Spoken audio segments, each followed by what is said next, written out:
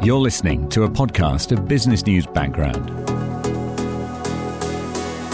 a weekly roundup of the big stories here in Western Australia. Brought to you by Business News and Lush Digital.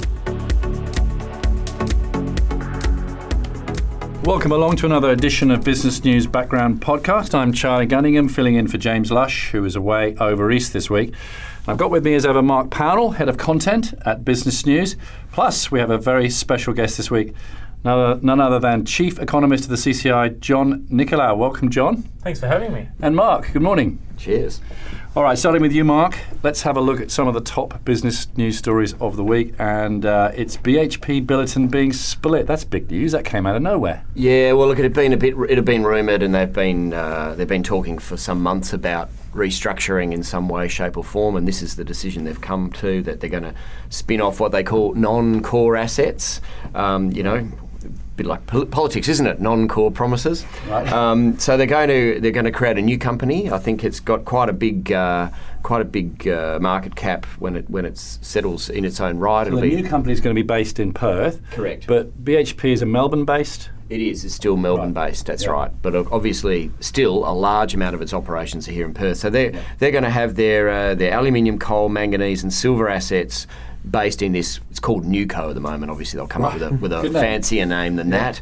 And I like it. It is. Newco's a good name. Could be it. And it'll be. I can't recall exactly, but it'll be one of the biggest companies in WA. Right. Once it's separated. And look. Interestingly, I think the big surprise out of this was that Nickel West, the BHP Nickel West assets, which have been on the market for some time, were not included in this spin-off. So they're still on the market, and I guess for some reason BHP doesn't want those nickel assets doesn't want them included in the Newco. So clearly investors don't want them, and nickel's on the nose for one reason or another. Okay. So I don't know, John, what do you think? What I found interesting out of this decision was that they are choosing to headquarter this new business of BHP Billiton in Perth, when a lot of those assets that are going to be part of this new company are outside of the state. So for me, it's a really positive demonstration from Australia's largest company that Perth and Western Australia is going to be the home for corporates well into the future, and really aligns with our vision that Western Australia can be a global hub of investment and focus in resources. So the nickel assets are overseas? There are other parts. All over the place? Not nickel. No. The others assets that Mark spoke about are other states. Manganese, etc. In Queensland, New South Wales, and the like. And South Africa. So I guess that's why you put it in Perth, because it's in the middle of those rather regionally dispersed assets. Although you would think BHP should move here, and this should be based in Melbourne, don't you think? And we would hope that one day that the iron ore business would headquarter in WA. All the operations are based in WA. So you see it's a good story for WA that a big business like that will want to set up here, even though the assets are not here. That's the point. That's right. So a really positive demonstration that Perth is increasingly seen as one of those global resource hubs. Right. No doubt we'll be following that story. And when is this split occurring? Do we know? Oh, I don't exactly know. No, it won't. It'll be over months, I imagine. They talked about this at their AGM, I think it was last week, where they recorded another record profit or something. That's right. It was a great profit. But this is, again, it's not just about splitting the capital structure. It's also about trying to get some productivity. They see there's actually gains by removing things that are not compatible, Right. Talking about reporting, of course, we're in the middle of the reporting season. A lot of results out this week. Wesfarmers, Woodside, IINet, just heard this morning Iluka profit down, Santos profit down, but these other three, another big series of profits being recorded. Yes, well, it's early in the profit season, so all the good stuff comes out first. Right. That's how it usually works. And during the week, we've had FMG had a $2.7 billion US profit. Wesfarmers had a $2.69 billion profit. Woodside had a $1.1 US billion profit. Those are the big ones. There was still some. There were some other good stories in the mining sector. Macmahon returned to profit with $30 million profit. Decmil did well. I think it was 17% up. But there were a couple of tricky ones too. Iluka was down 66%. Is it a write-down in Indonesia or something? Yeah, they've got all little bits and pieces there. Iron ore price down, etc. Emeco the same. They're a service provider to the mining sector. And I have to add too on the there's a local Cedar Woods property company, very good result, and Mirvac National Property Group that's got a bit of property here. Sorry, the write-down actually was Santos, wasn't it? The write-down in Indonesia was Santos, explaining that one. Yeah, you could be right. So Iluka was lower iron ore prices and lower production. Yeah. Gotcha. Okay. But shares opened higher today, so I don't understand any of that. It seems to be up, down, what's going on? Sometimes you get bad news out, sometimes you get good news out. It just depends. There's a whole lot of other things going on. I think the thing for me is that we are seeing companies, and I think BHP and Rio have also. I mean, Rio's had some good results. They're really got an eye on costs, and they're really getting that down. So we're seeing profits from good management. And I think taking a broader perspective, it is a difficult environment for businesses right now, and there's been a clear shift in strategy over the last 12 to 18 months away from growth to consolidation and focus on efficiencies. And this reporting season and some of those positive results does show that that strategy is working in what is a very difficult environment. Right, so less projects, less new mines being built. We've spoken about this before, but they're now moving to the production phase of this cycle. Okay. Now, yesterday, interesting day for CCI. John, now we've got you here. Perfect timing. You launched a grand vision for WA, so could you tell us what all that is about? I think when the origins of this idea to articulate a vision for the state really has come about as we've gone through this investment phase of the resources boom. Increasingly, people are asking us, so what's next? What lies ahead for WA beyond the resources boom? What's the future for Western Australia? And that really got us thinking that we need to start thinking and articulating and advocating for a strategic plan for the state. And this document that we launched yesterday is really about developing up a policy platform that can help Western Australia realise its potential, because that potential is significant. We've got great opportunities to the north of us in developing Asia. We've got a world-class infrastructure. We've got great resource base. We've got a skilled workforce, but we also have a lot of challenges in this state, from particularly in relation to the high cost of doing business. So, what are the main themes coming out of this strategy vision that you've developed over the last few months? Well, we believe that if there is a focused strategy around reforming government, building reforms to make the economy more productive and competitive, and also focusing in on key social challenges that the state faces, addressing disadvantage, for example, in some parts of the community. If we take a holistic approach around reform in those three key pillars, then WA will be able to realise its potential well beyond just investment in mining, towards further investment in mining and resources, but also in terms of taking advantage of other opportunities in areas where we have an emerging advantage. So developing new industries. That's right. Beyond mining. Yeah. And what sort of industries there you think need encouragement and will be coming through?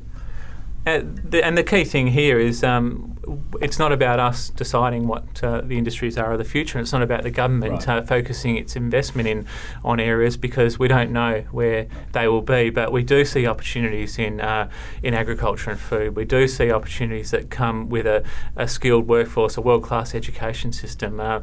We do see opportunities that expand beyond just LNG to other parts of the resources sector. And we do also see opportunities in manufacturing. One of the unknown facts about WA is that our manufacturing sector is growing, not in decline, unlike what's happening across Australia as a whole, and the workforce numbers are holding steady. So, there's a lot to be positive about. Put that down to? That's interesting. It's taking advantage of it's a focus on niche areas, and it's our focus on building off our comparative advantages. So a lot of downstream processing of our natural resources is areas where we're doing really well in, but also just innovative companies that are building products that are in demand on the world stage, not only within the resources sector, but right across the world. Now, Mark, I know you're at this launch as well yesterday. What's your perspective on this CCI vision for WA?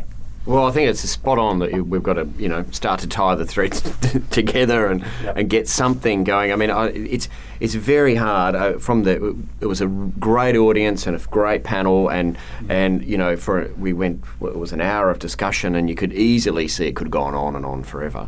And that's one of the problems here. Where do you start? And I think John's right, and I think CCI's got the right idea that, first of all, don't try and pick winners, because that's not really, that's not really the way to do it, and it's been proved that we're a small place, 2 million people. We can't try and be the biggest and best of things that we don't have a natural advantage in. So try and make it a level playing field and get the taxes low and all the burdens low and see what works. I did want to throw in, though, I look at WA and some of some of the great leaps forward have taken place, and the Coolgardie pipeline, the Dampier to Bunbury natural gas pipeline, even the federal government deciding that we could now export iron ore in the 60s, and they're large. I mean, the two of those were large infrastructure decisions that in some ways were very controversial and could have bankrupted the state. Now, I'm not suggesting we go there, but I do hope out of this process that maybe somewhere we'll get one big idea that people do say, look, let's do all this stuff that you've just mentioned there, John. Keep everything really safe and easy so people can do business. Great place to live, great place to do business. But let's just have one target out there, whether it's build a ginormous city in the northwest or whatever, I don't know.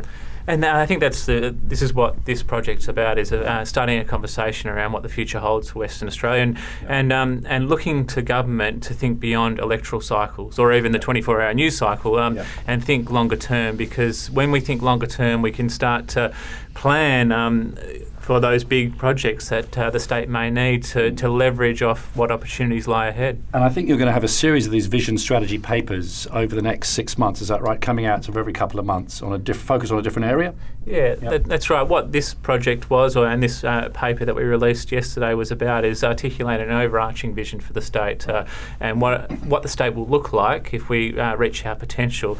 Sitting underneath that are a series of 7 sub-papers that focus on key sectors and key issues that we believe are essential to realising that vision. It's not about talking about every element of the economy, but areas where we think real focus needs to be, whether it be in terms of infrastructure or the agriculture and food sector, whether it be in terms of small business. There are a number of papers that sit underneath that that we hope will build on that work that is articulated in the overarching vision. Great. Well, no doubt. Thanks, John. We'll get on to that over the coming weeks and months. You're listening to Business News Background, the weekly podcast, with me, Charlie Gunningham, Mark Pownall for Business News, and John Nicolau from the CCI. Now to some stories in next week's paper and the background behind them. And we've got a big mining feature, 13-page feature, written by Saskia Pickles and others. So what are some of the threads coming out of the feature that we'll read next week, Mark? Well, it's actually quite a broad brush feature. It's got a lot of detail, a lot of different subjects. But we've kicked it off with a look at uranium. There's a couple of reasonably well progressed projects already in WA, and there's about 5 kind of proponents out there at different points. Uranium's been on the nose. Well, obviously Fukushima really hit it badly, and that's really actually knocked the industry backwards, just at a time when, in fact, the Liberal government came into power and basically removed bans and said go for it, which is one of those issues that I've got, and I think we go back to what we were just discussing. Having rules that keep changing isn't really helpful. Uranium's a legitimate industry. There's Western nations that use it for legitimate power. There's a whole lot of climate change reasons for having it. Let's get on with that. Anyway, that's my view. Yeah. So we've looked at a couple of different groups. Energy and Minerals Australia is one, and talking to those guys and others, they're reckoning that that even though the price is low, there isn't a situation of oversupply here that's going to be long lasting. There is an overhang with things like old weapon stock is still coming through the market and everything. But basically we've had a political reaction against nuclear power. There's a reversal of that taking place. China's going to build dozens of these things because they've got a smog problem and they can't keep burning coal like they do. Right. And these guys reckon that we're going to see a real bump up, and they're kind of positioning for it. So if all things go well and they can get their approvals through all the, and it's a difficult process, they're actually in the box seat. One good thing about uranium, I think, is that it doesn't require the infrastructure in terms of rail and ports that some of these other commodities require. So anyway, that's one of the stories there. And then Port Hedland is, we've sort of, the other kind of broad brush part of the feature is just looking at major mining, and particularly iron ore, which is the big end of town in WA. And Port Hedland's just one of those things. It's a tricky position. It's the major port for everyone except Rio Tinto. And look, what Saskia's done is just looked at some of the implications there. Can it be expanded further? Can it be expanded faster? It's a great outcome if we can get more output through that. And I have to say, WA miners are pretty innovative at doing that. Big feature next week. And also you've got a wrap on the IT industry. Some Perth-listed IT companies doing pretty well. Yeah. Amcom, and we've heard about IronNet's gone over $1 billion now in revenue for the first time, Empire, etc. Yeah, look, a very broad group, IT companies in WA. The fact that IronNet's the third biggest ISP in the country and closing in on number second. Yeah, well, they're sort of talking they'll be close, I think. But yes, they could be. Yep. So all of them looking very profitable. I think at the less consumer end, at the B2B end, you've got Amcom, ASG and Empire. They're all saying they're getting pretty good outcomes from this shift to the digital world that's taking place. Big companies have realised they've got to house their data better, they've got to manage their data better, they've got to read their data better, and they're turning to these guys to look at it. And I think that's a structural shift. They're enjoying it and they're well placed for it. Mm. And segue there with technology into agriculture, industry you spoke about earlier, John, and the Agworld, which has raised $6 million in Series C funding from an overseas VC called Reed I don't know how to pronounce it. Reed Ventures. I'll call it Reed Ventures. Yeah, I was talking to Matt McFarlane last night down at Space Cube, and he was grinning from ear to ear. So he's very happy that deal came off, because that's been about 2 years in the making. But these guys are a startup. Not a lot of money for startups. Agriculture, technology. They're running in, I think, 12,000 farmers use them in 5 countries or something. They've raised $12 million. And it's a data story. I remember we did the original story on these guys, and they're basically handheld out in the paddock. You can write your notes onto a pad, and it goes electronically, and so your data is stored, and you can manage your data better, and then you can use your data better. And that's it's clever technology for farmers. That's one part of the ag story, managing data. But the other part is this sort of increasing corporatisation and consolidation of the sector, because the truth is not a lot of your little old farmers can stand there and make money out of a farm. In fact, there's some other material in this week's paper showing that whilst most farms do really well and have done the last year, about a quarter don't make any money at all. So anyway, what's happening is, and we all know it, Twiggy Forrest and Gina Reinhardt have shown they're doing it. They're getting into, they're buying it because they know the Chinese want our food. Yep. And also there's another group we're talking about in here, Tompkins Turner. They're investment bankers, business brokers. They're trying to pull together assets and package them up, and because they know there's Chinese money that's interested. Do you want a final word, John, on those stories? All great opportunities that I can see there, and it does demonstrate that Western Australia is much more than just mining, and agriculture and food being one that there is a big opportunity. Everyone's talking about it. And IT. And IT. The challenge is that we just need to have a real focus there about building scale, because ultimately, if we're going to compete on a global stage, we need to build that scale, and I think we can in the agriculture and food sector through a focused policy effort, and that interest that is being demonstrated by some of Australia's richest people does show that there is serious money that could be made. Great. Well, thanks, John. Thanks for coming on today, being part of the Business News podcast. Great to have you. And thank you, Mark. And we look forward to those vision strategy papers over the next 6 months or so. I've been Charlie Gunningham. Don't forget to subscribe to this podcast in iTunes. Just search for Business News under podcasts, and Business News Background will wing its way miraculously to your device next week.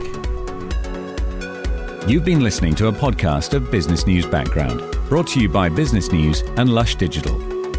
For more information, go to the website businessnews.com.au.